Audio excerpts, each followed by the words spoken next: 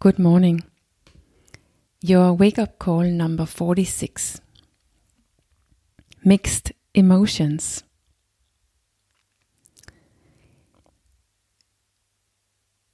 One of the things that we really need to embrace when we want to change is that we experience mixed emotions all the time, that our emotions are not constant.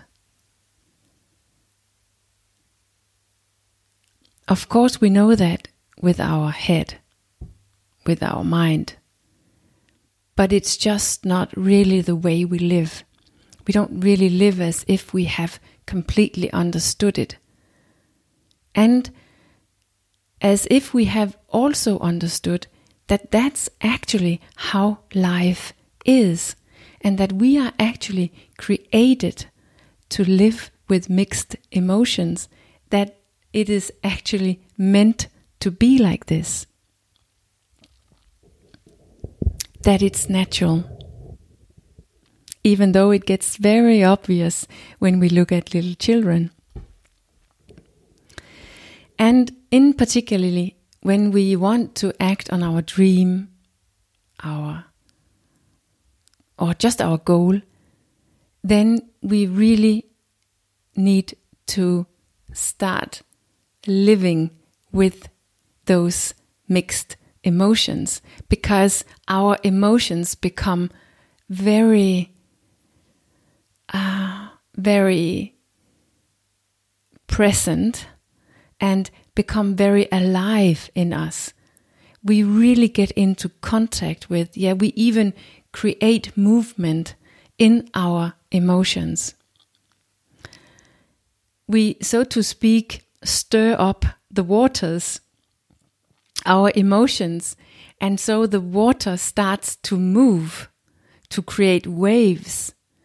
And we can even feel to leave the whole project and jump right back to the safe and sound harbor or shore, or what we already have, to abandon the goal, give up our goal, at least for a little while, because it's becoming too uncomfortable.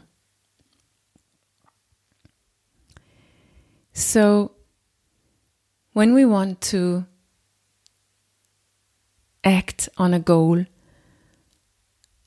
that is a constant switch between feeling connected with your dream and thereby feeling a sense of peace, of joy, of meaning, and to a feeling which is reflecting who we are right now. In other words, what we would like to change and get away from. So we could say it's a switch between who we really are and the one we are right now. A switch between our essence and our self. And how does that feel? What we feel is either our essence or our self. That's the mixture of our emotions. So in case that we, for instance, are overweight and we have a goal to lose weight, then we will feel a mix between feeling inspired and motivated to act and joyful and uplifted when we are connected to our goal and when we act on it. And we will feel depressed, demotivated, sad, hopeless, when we feel how it feels to be overweight and when we don't act on it, and what our mind is, ourself is telling us about the overweight and about the fact that we don't act on our dream. It's not the overweight in itself. It's not the weight in itself that is creating the emotion. The question is, who are you right now? Your essence or yourself, And that's what create the emotion, and therefore that mixture of emotion that you need to be able to manage. It's just a little bit like having two poles. One of the poles is your essence. The other one is your self, your mind. When one is up in action, the other one is down, not in action. So when you're connected with your goal and you act accordingly, your essence is up, and that is what you feel. And when your self, your mind, your current mind is up and you act accordingly, meaning all the bad habits, then that is what you feel.